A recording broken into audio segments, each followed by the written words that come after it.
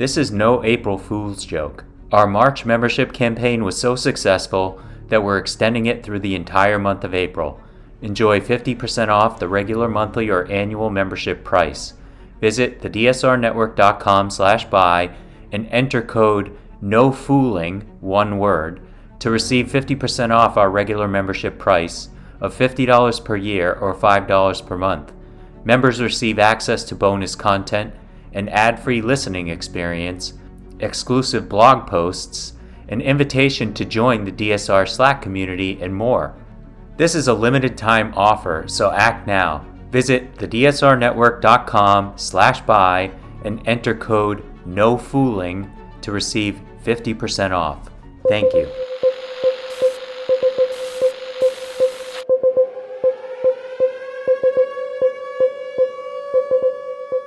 It's April 14th, 2023, and this is your DSR Daily Brief. I'm Chris Cotnor. Our top stories from international outlets this morning. The New York Times reports that the FBI has arrested a 21-year-old member of the Massachusetts Air National Guard on Thursday in connection with the leak of dozens of highly classified documents containing an array of national security secrets, including the breadth of surveillance the United States is able to conduct on Russia. Airman First Class Jack Douglas Teixeira was taken into custody to face charges of leaking classified documents after federal authorities said he had posted batches of sensitive intelligence to an online gaming chat group called the Thug Shaker Central. In Washington, Attorney General Merrick Garland, in a brief statement, announced the arrest and said Airman Teixeira would be arraigned at the Federal District Court in Massachusetts. Mr. Garland said he was arrested in connection with the unauthorized removal, retention, and transmission of classified national defense information, a reference to the Espionage Act, which is used to prosecute the mishandling and theft of sensitive intelligence. For more on this story, which we have been following closely all week, be sure to visit the links in the show notes, which include 2 additional profile pieces on the airman. According to the AP, Governor Ron DeSantis has signed a bill that would ban abortion after 6 weeks of pregnancy after the legislature passed the bill earlier in the day. The measure cuts off what has become a critical access point for abortion care in the South since the Supreme Court overturned Roe v. Wade.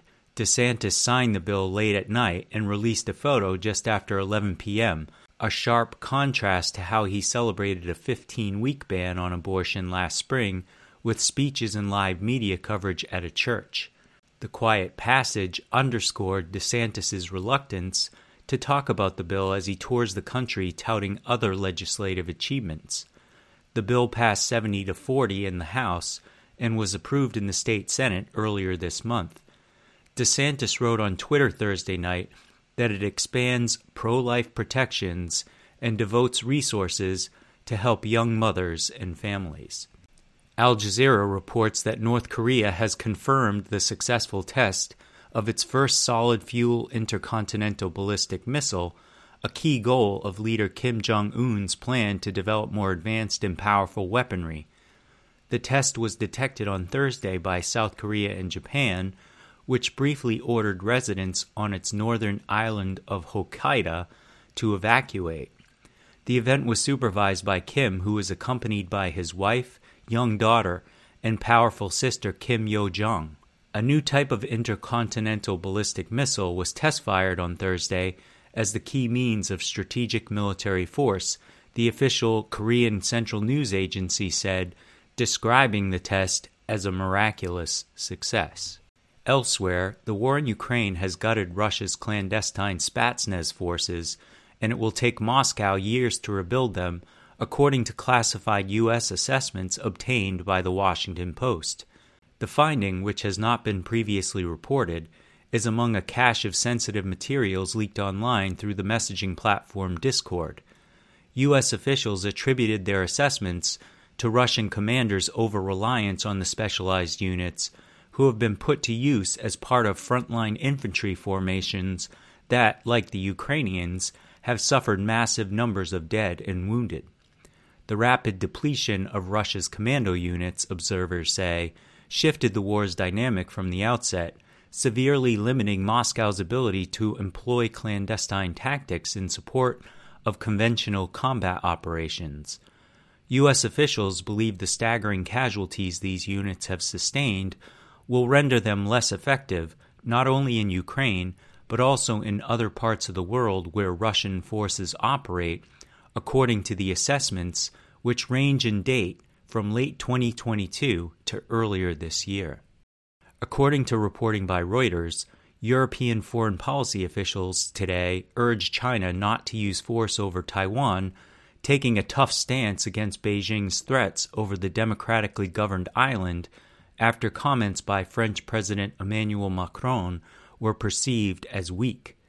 China in recent days has held intense military drills around Taiwan, which it claims as its own, and has never renounced the use of force to bring the island under its control.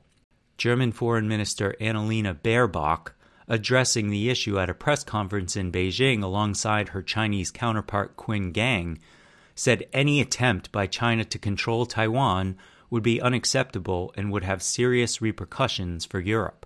Baerbock also spoke about the risks of being too dependent economically on China, in line with comments made by European Commission President Ursula von der Leyen in a speech last month on the eve of her China visit. Joe Biden declared that Ireland and the U.S. have a partnership for the ages in a highly personal address to the Irish Parliament. The Guardian reports that the U.S. president celebrated his Irish heritage and made a passionate defense of democracy in a speech to both houses of Parliament in Dublin on Thursday evening.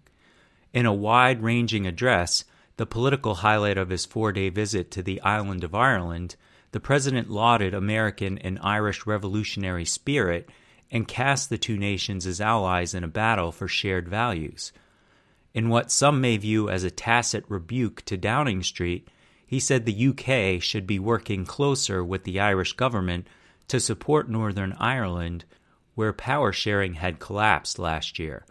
Biden is expected to fly to County Mayo today and visit the sanctuary of Our Lady of Knock, a Catholic shrine. He will also meet relatives from another side of his family before making a speech outside St. Muradoc's Cathedral in Ballina. According to Politico, French constitutional judges are expected to rule Friday on Emmanuel Macron's contentious pensions reform in a much-anticipated decision that could see part of the text blocked on legal grounds. That could actually be good news for the French president. While the final ruling cannot be predicted, several constitutional lawyers agree that a partial rejection of the reform is the most likely scenario, an outcome that could paradoxically give the government a way out, according to two of Macron's party and government officials who were not authorized to speak publicly.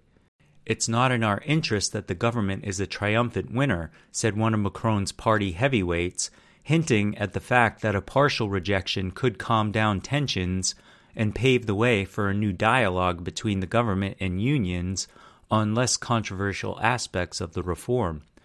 Macron has already promised to meet with trade unions after the ruling to discuss the way forward, but the dialogue between the government and unions has so far been tense, with union representatives describing a meeting with Prime Minister Elizabeth Bourne earlier this month as a failure.